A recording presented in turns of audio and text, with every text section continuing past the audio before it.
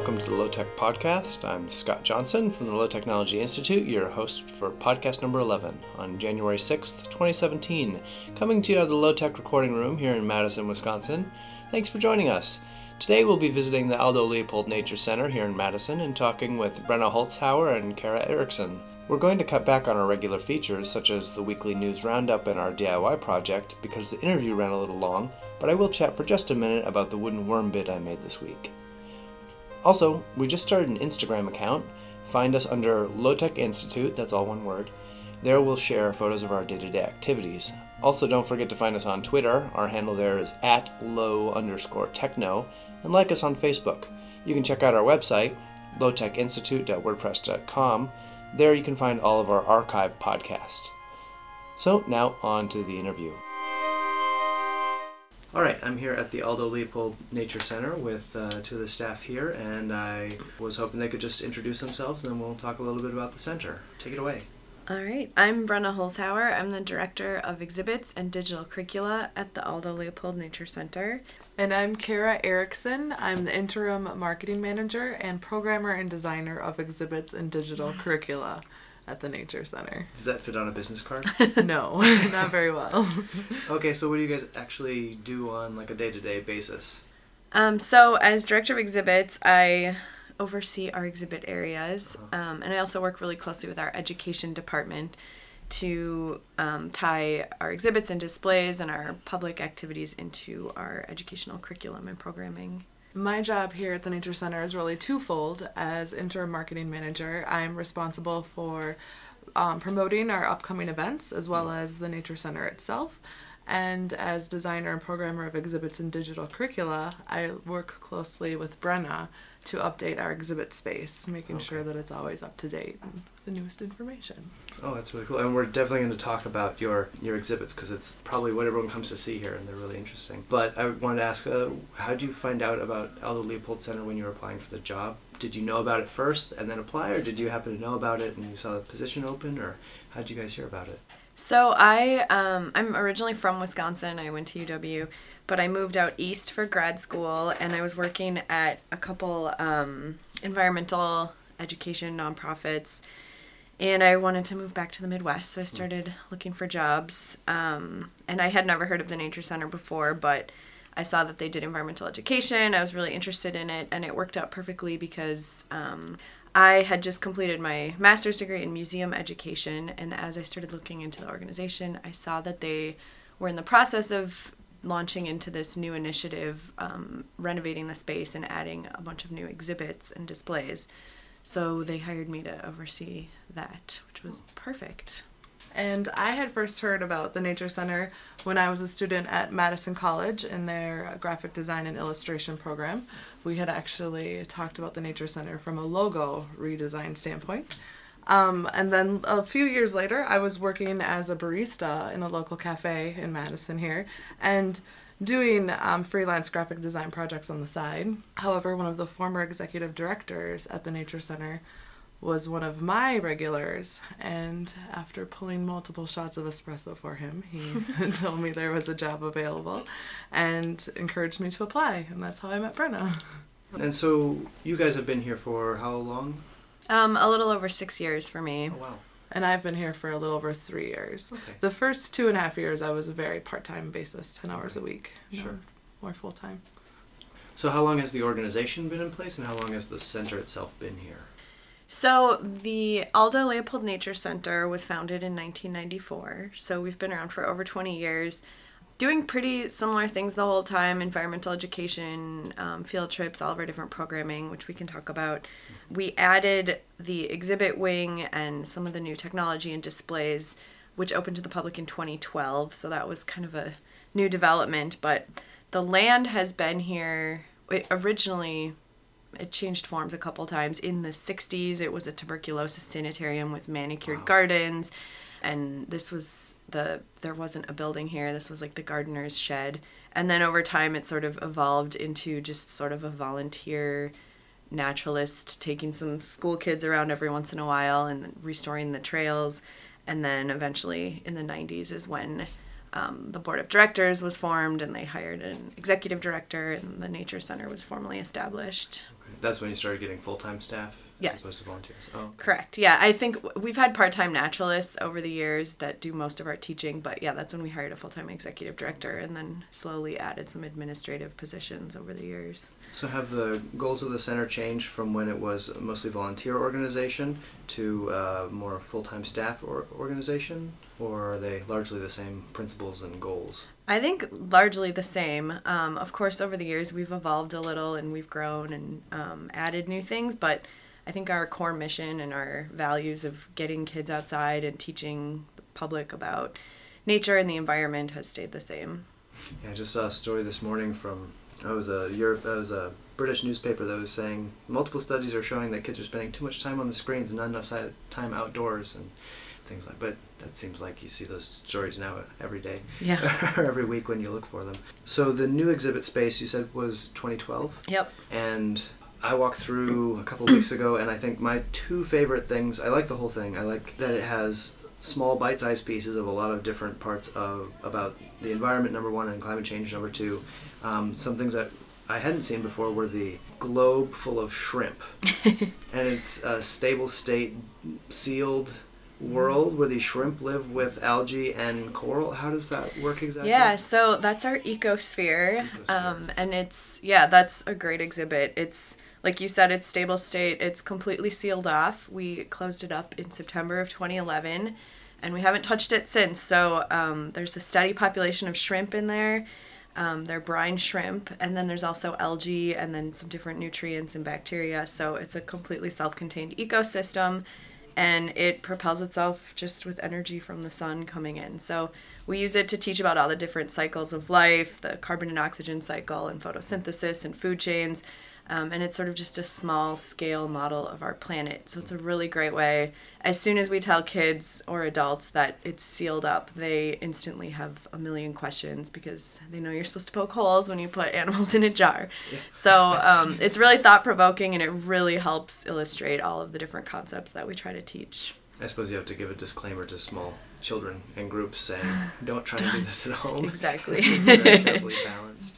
And I also really like the projector room, which is kind of a 3D immersive projector all around you. And as an archaeologist, I was really interested to go to the Plain of Giza and see the pyramids and the Sphinx and things. Like, I've never been there, but it was neat to stand there and look all around me and see kind of a 3D experience.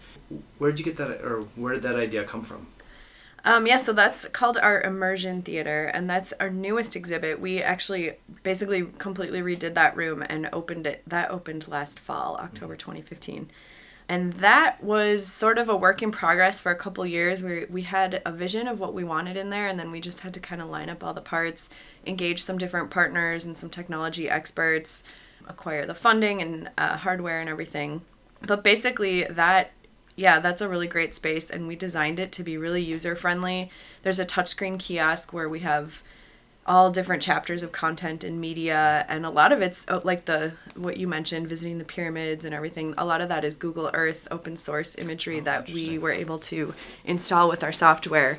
And then we give visitors access to fly around the planet, visit different places, and then we also have a lot of different animations and movies that you can watch that are all sort of panoramic, so you feel like you're really immersed in it. And that room has a lot of different teaching capacities, and like I said, the general public can control the touchscreen. And the whole point of that room was to not try to replace experiences people can have outside, because our main goal is still to connect people physically with the environment. But we wanted to be able to complement and expand on what they can do here on our grounds by flying them around the planet, visiting different climates, diving underwater, visiting ocean food webs, things that they can't really do here on our local grounds. And Kara, do you have any particular exhibits or things that you tend to really gravitate towards or really liked? Well, I was just thinking that I love the Immersion Theater as well. One of the really cool things that we've been able to do with the Immersion Theater, as Brenda stated, was partner with NOAA, NASA, and California Academy of Sciences. And so there's some really great content that we've been able to access through our partnerships with those organizations. One of them in particular, I just want to talk about the solarium because it's some really cool new data, but there's video footage in the Immersion Theater right now of the sun. We're NASA scientists, media specialists, took 10 different invisible ultraviolet wavelengths and assigned them each a specific color, and then they created visuals of the sun with these ultraviolet waves lengths. Oh, that's cool. And the solarium, is that also a projection room, or is that... So the solarium is in the immersion theater. Oh, so the okay. solarium I is see. actually one of the different buttons that you can navigate to great. in the immersion theater. I suppose it's easier to look at the sun there than Yeah. in real life. Yeah, we try to feature, we have a lot of consistent content in there, and like you said, a lot of it is centered around climate and climate change, just because it's such an important concept to teach. But we have a lot of anything related to kind of earth science and the natural world. We have some great astronomy content, and we try to change out the theme every month so that Wow. we highlight new and interesting things, and we also are able to kind of tell different stories using all of our teaching tools. And so December's theme is solar celebrations, so that we're talking about the solstice and why we have different seasons, why it's so dark right now. We're also celebrating energy from the sun with this NASA solarium content, which is really cool. And then we also talk about how we use solar energy with our solar panels on our roof, and why we have a real-time solar dashboard that you can access through our touchscreens, so you can really just physically see how the amount of solar energy we're collecting during the month of December is much lower than in the month of July, for example. So it's just kind of a fun way to talk about different things and use our media in different ways. It was interesting. Significant other and I just moved here to Madison, and she went to work and came home and said, I didn't see the sun today. Yeah.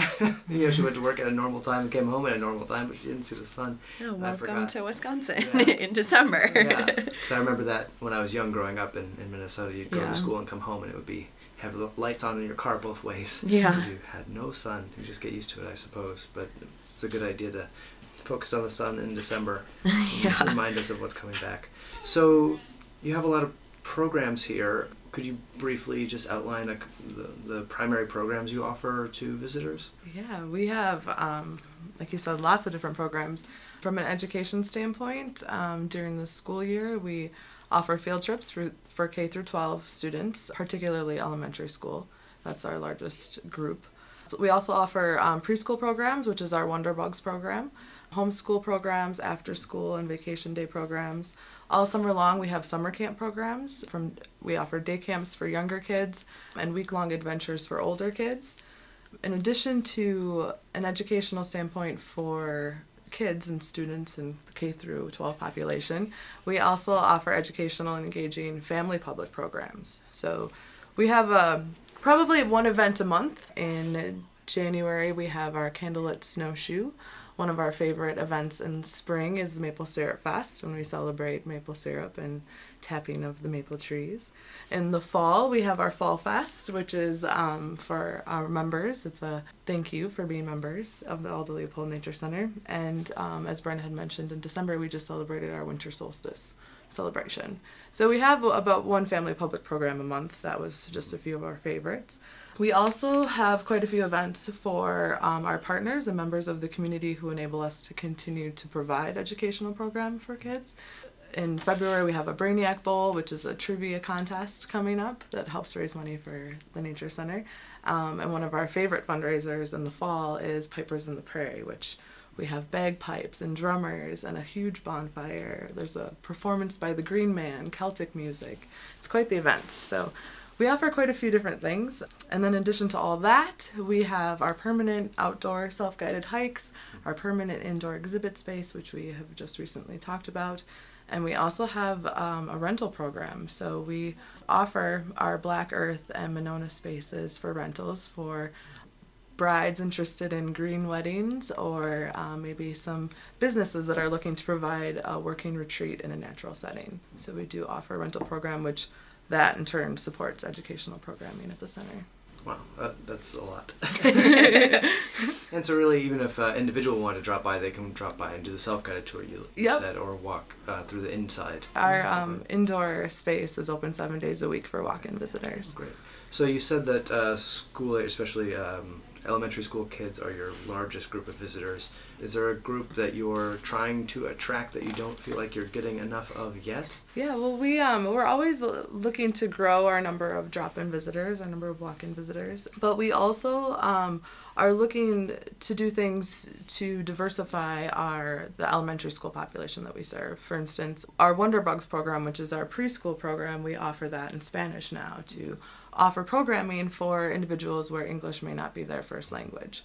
We also have programs for older kids and adults. We would like to attract more of those teenage visitors as well as young adults. A lot of our member population, they're either educated families with young children or sometimes they're older adults.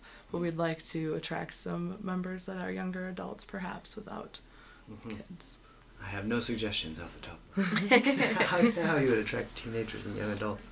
Seems like a fickle and difficult demographic to pin down. One thing that struck me as I was going through and reading, and this is something I think a lot about, is presenting complex scientific information in a public-friendly way, because you can't be too pedantic and talk down to people about it, because that's not very comforting. But you want to not skim over the top and be free of facts or details. So how do you, both as a...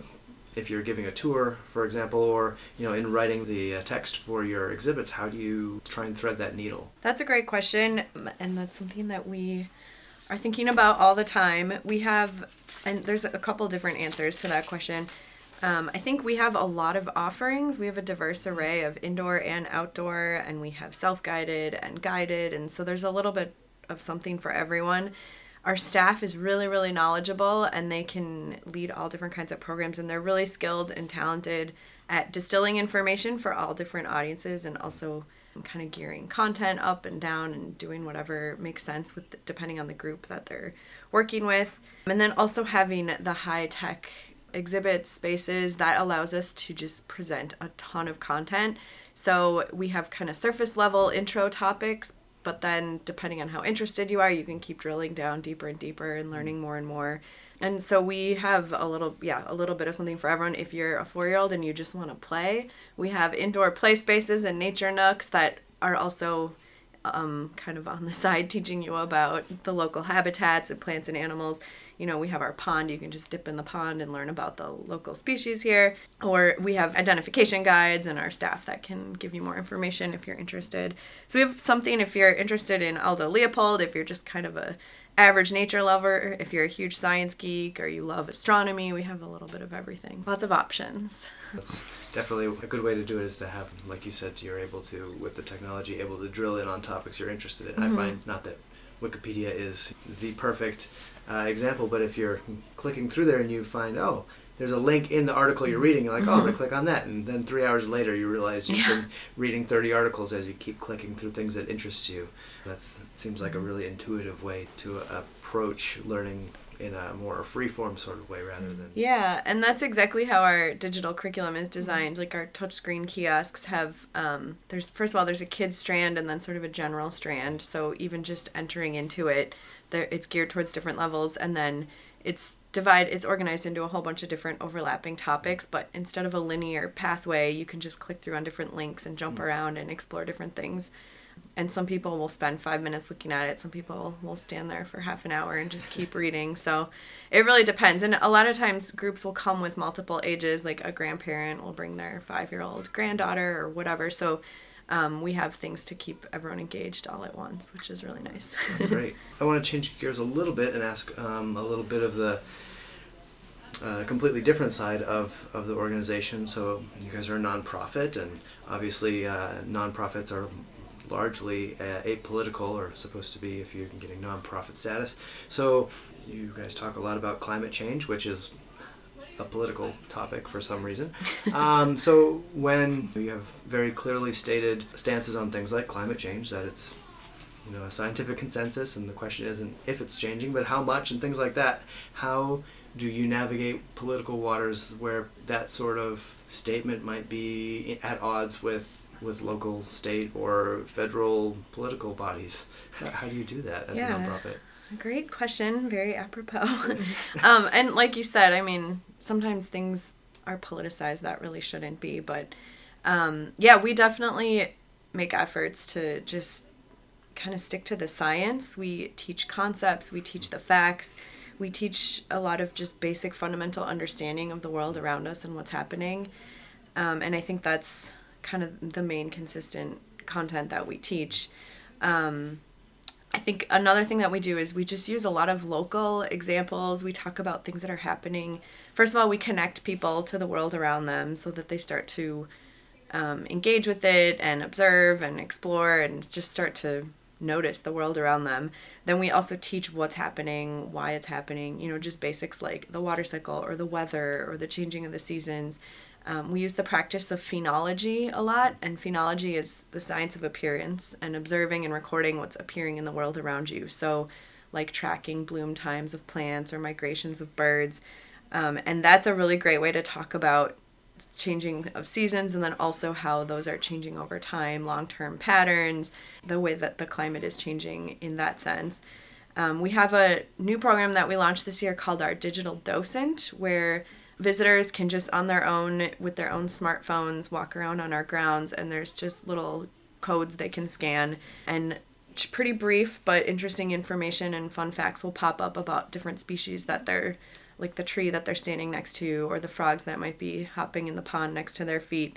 And then we talk a little bit about what's happening to those species as the years are going by and as changes are happening on our planet. And I think when you talk about climate change as a big overarching global topic, there's just so much information and it's really overwhelming. But I think when you start talking about local examples, things that are happening in our daily lives, people know that that's happening. They can acknowledge that, we have a month less ice on our Madison lakes now. And I think anyone who's grown up in this area can know that and appreciate it. And we see it happening every year, little by little. And even if it changes from year to year, you can think back to when you were little or when your parents were little. And so those are the kinds of things that really hit home with people. And we're just showing them the data, teaching them how to observe and think about what's happening. And then we also use, we try to be very solutions focused and forward thinking, getting people to think about what's happening in their daily lives and also behaviors and actions that they can do to help make healthier communities. We use our building and our grounds as examples. So we have a lot of sustainability measures and practices in place around our building. And I think just by showing what we're doing and talking about how that helps just even our immediate local environment, and then people can start to connect the dots about how to make those changes in their life and how that can have a broader impact globally and in the larger community. So also in the news we often hear about scientific studies being funded by different bodies, both if we're talking about climate change still, both for and against the the consensus, and sometimes you'll see industry-funded reports and things like that. And so, it's always worth asking. You guys obviously have a, really beautiful building and nice grounds and substantial investment that you guys have here. So how did the funding for the space and the grounds come about? Well, we have a pretty diverse funding source, which makes it a little more challenging for our development team to always be finding new and diverse donors, but it also helps make sure things are sustainable, so we're not too dependent on any one source, and we're also not too beholden to any one source either. We do generate some revenue from our programming, including our program fees, our camp fees. We sell memberships. Also, as Kara mentioned, we do rentals and weddings. We have a gift shop, and so we do have a couple revenue streams that help support our programs. We also do those really fun fundraising events that we talked about. And then, we are always looking for grants, large and small, private, public, whatever we can get. There's a lot of, because we do have such great educational focus and everything's very science-based, and we have a lot of really great partners, that helps us a lot with generating great grant-funded projects. We get a lot of local business sponsorships and private individual donors as well. So it's a little bit of everything. And then we also just work really hard to keep our costs low and our expenses low so that we can just have the most impact possible. It's also nice you don't have all your eggs in one metaphorical or financial basket. Yeah. So maybe switching gears again, I haven't really talked too much about Aldo Leopold himself yet, but for those who don't know, he's probably one of the founders of the ecology and the study of ecology in America. And he had a shack near Madison, Wisconsin, about 40 minutes North. Right, and so he's written extensively, and I think a lot of people probably find out about Aldo Leopold through his writing. Yeah, his most famous book is the Sand County Almanac, which many people have heard of. But he's been involved in a lot of different things. In the Wisconsin area, he's got a lot of history tied in, especially with the University of Wisconsin. Yeah, he was the first game warden in the country. Actually, it was the first when he was named game warden at the university. It was the first at the university, but then I was also reading that it was the first throughout the nation. He's known as the father of wildlife ecology. Yeah, and like the grandfather of conservation or something. I've heard Yeah. that too with his name as well. I was always struck, because I grew up I'd come home from school and then immediately, put on my outside clothes and go out in the woods and that's how I spent my childhood, running through the woods with friends. And I was struck when I read his books, not like, oh, those are the exact same thoughts I had, but I immediately could understand kind of what he was writing about, where he was coming from. And I think most people who spent a good amount of time outdoors probably identified a similar feeling when they first read him. I obviously run the Low-Tech Institute, which maybe there's some listeners today from Aldo Leopold Nature Center membership that haven't heard of it, which is very likely since we just started out this year. And my major focus is looking at non-industrial technology and adapting it for a post-fossil fuel world, because clearly at some point fossil fuels are going to run out and we need strategies to feed, clothe, and house ourselves, so that's kind of what I'm working on. And so maybe it's me just cherry-picking, but I noticed that Aldo Leopold seems to have some antipathy towards industrialization. Not that he's completely dismissing it as being useless, but he exemplifies sometimes what I like to say is, a lot of times we adopt technology asking, can we do this, instead of should we do this? There's a line like that in Jurassic Park that always struck me. Scientists are so busy wondering if they can do it that they don't wonder if they don't stop and think if they should. Chaos theory. Yeah, pretty much.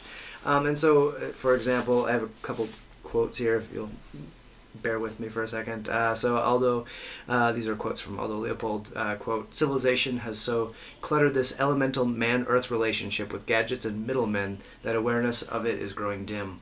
We fancy that industry supports us, forgetting what supports industry." My other, I think, favorite one out of from Aldo is, quote, "In short, 20 centuries of quote-unquote progress have brought the average citizen a vote, a national anthem, a Ford, a bank account, and a high opinion of him or herself, but not the capacity to live in high density without befouling and denuding his environment, nor a conviction that such a capacity, rather than such a density, is the true test of whether he is civilized," end quote. So maybe I'm cherry-picking, because I'm always looking, anytime I see the industrial or anything like that, I always perk up my ears. Is that something that is mentioned much here at the Institute? It's fine if it's not. I don't mean it as a critique. I just wonder, because for me, it really made my ears perk up when I read this. Yeah, I mean, I agree with your thoughts about Leopold. He definitely had reservations against kind of mass industrialization and using resources just because we can. But I think he also, as a conservationist and especially as an educator, I think he believed in using resources and technology wisely and thoughtfully.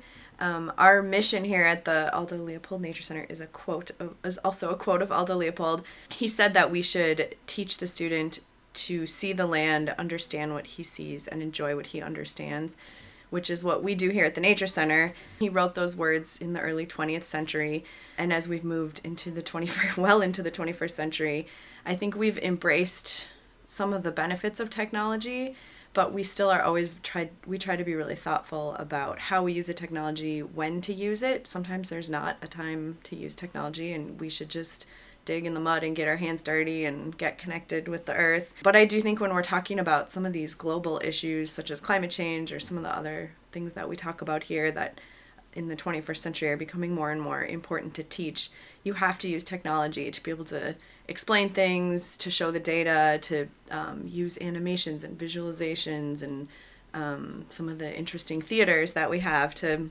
explain all these concepts that are really hard to visualize, but then always still take it back to seeing the land around us and trying to understand it and enjoy it and connect with it. And so we try to be really thoughtful about when and how we use technology and make sure we're using it productively.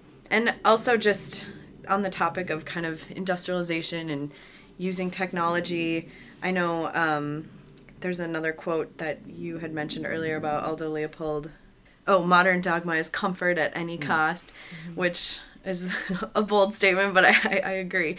And so just talking a little bit about our facility and our accommodations. I mean, we have a pretty modern building. We serve over 50,000 people each year, so we have to have a comfortable commercial space. But we also, anytime we update and renovate our building, we try to be really conscientious about embracing and installing the benefits of technology, smart technology. We have solar panels on our roof. We have smart, efficient appliances and stuff like that. So I think there's a way that you can kind of keep sustainability in mind and keep Aldo's teachings about how everything's connected and thinking about our broader footprint and where things come from and where they go. And so we try to use our building and our grounds as a model for that too. Well, I noticed most everyone's wearing either a sweater or a vest or something around here. Not that it's cold in here.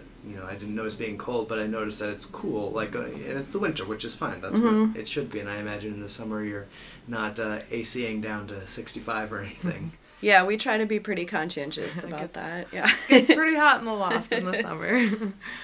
One of my favorite quotes by Aldo Leopold has always been, there are two spiritual dangers in not owning a farm. One is the danger of supposing that breakfast comes from the grocery, and the other that heat comes from the furnace. And Aldo Leopold, he was just a great visionary who excelled in critical thinking, and that's what we're trying to do here, is we're trying to present the facts, but then also have our visitors, whether they be elementary students or adults, think critically about the facts that we're presenting. He planted over thousands of pine trees along the Wisconsin River after the lumber industry had clear-cut forests. He was always asking the difficult question, and then what? And that's, I think, what we're trying to do and move forward, and then what? So we have this technology, and then what? Our progress in industry is only as good as the future it inspires. So if the future that we're getting from progress is not a healthy one for us, what does that say about our progress? Makes me think of 2 days ago, my niece was visiting us here, and she found out that we mostly eat venison. We don't really buy meat. We just eat venison that I hunt. And she kind of, not freaked out, but she was like, oh, how can you do that? Da, da, da, da. And I said, well, where does your meat come from? Oh, mine comes from the grocery store. Right. And she's third grade or something like that. So she's like right in your prime demographic.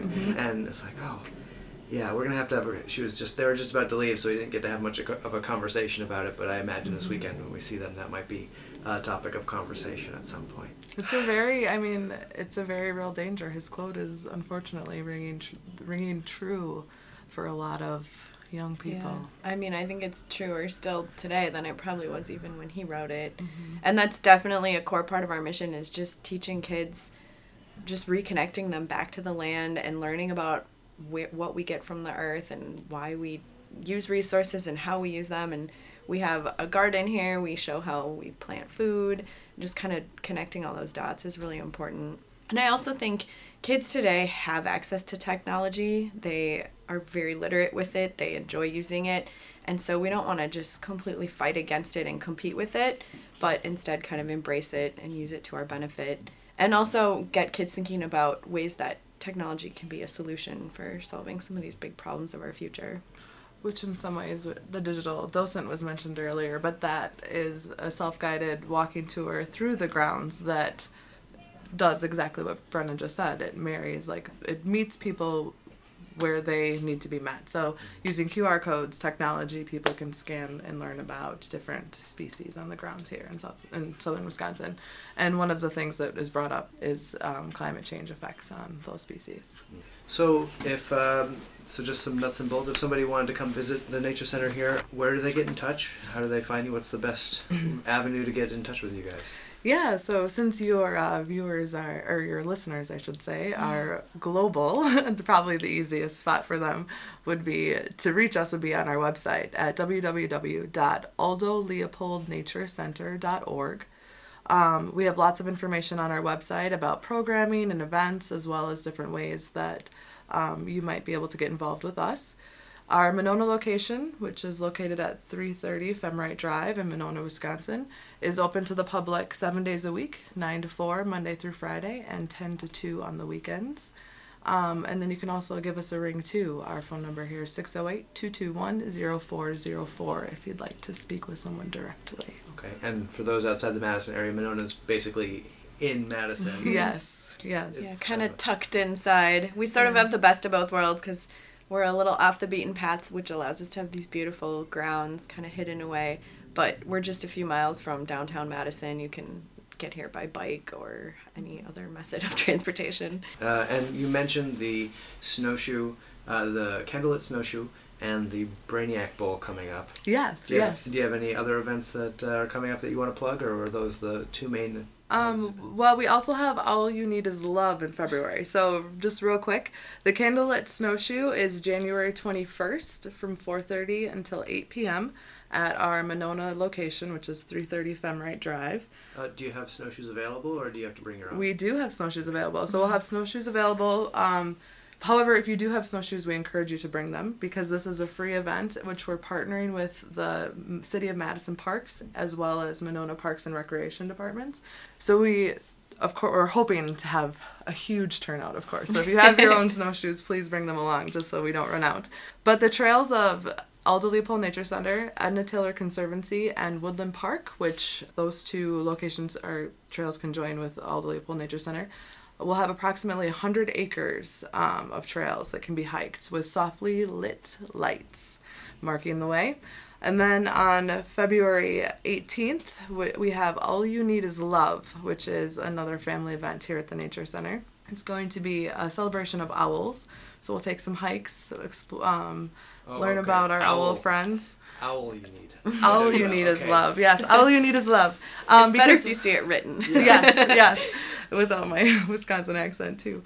All you need is love. And I don't know if many of your listeners know this, but owls are often nesting in February. So we're hoping to see some nesting owls on our hike through the trails. We'll have some indoor activities as well. And then on February 11th is the Brainiac Bowl, which is our big fundraiser. So we have two family programs, one in January 21st, the Candlelit Snowshoe, and Owl You Need Is Love, February 18th, and then our big trivia contest fundraiser at the Brink Lounge in Madison on February 11th. And is that teams of how many people, or how does that work? That is teams. It's tables of, I believe, 10 or 12 people. Yeah, 10 or 12. There's information on our website, Great. but yeah, you can sign up by teams. It's Yes. really fun. Everybody wears costumes and has wacky team names. Yep, and it's a great way for families or companies to compete. You know, a lot of times we have companies that want to buy a table for their employees, and Yeah, it's good team building. yes. Good plug. All right. Well, thank you both so much for giving me a half hour, 45 minutes of your time today. And make a link to those things that you mentioned on our website as well, so you can check them out there if you didn't have time to write them all down. All right. Well, thanks a lot. Yeah, thank you. This week I'm going to cut out the news roundup, the research updates, and event calendar due to time, but you can find our weekly news roundup on the website on today's blog post. I'm going to talk real briefly about Thursday's DIY feature, which was a wooden worm bin. Now, there's a lot of plastic worm bins out there, and there's a lot of great tutorials for them, so I didn't want to do a plastic tutorial. I built a wooden one because I like wood aesthetically, and I like that it will eventually itself break down and have to be replaced. That's fine with me. I found shiplap material in the throwaway bin at a local hardware store, and so I got it at a big discount. And shiplap basically has two sides that interlock with one another. You could also do this worm bin with tongue and groove, which is what the plans actually show. And just follow the plans very carefully. Because of the interlocking nature of it, you have to be pretty precise to make sure everything fits real nice in together. This worm bin design is in our low-tech design series. A couple weeks ago I introduced the low-tech chicken coop. This is in the same idea that a normal person with normal skills should be able to build this, and it's a much simpler build than the chicken coop, really. It's making 3 square wooden boxes. You could get it done in an afternoon if you put your mind to it. Check that out, and I'll do some follow-up posts about actual worm composting in the near future. So find that on our blog and our website, lowtechinstitute.wordpress.com. That's all I have this week. The Low Tech Podcast is put out by the Low Technology Institute. At the moment, the show is hosted, edited, and distributed by me, Scott Johnson. This episode was recorded at the Low Technology Recording Room and the Aldo Leopold Nature Center. Our intro music was The Great Forest off the album Songs for an Unmade World by Visiger.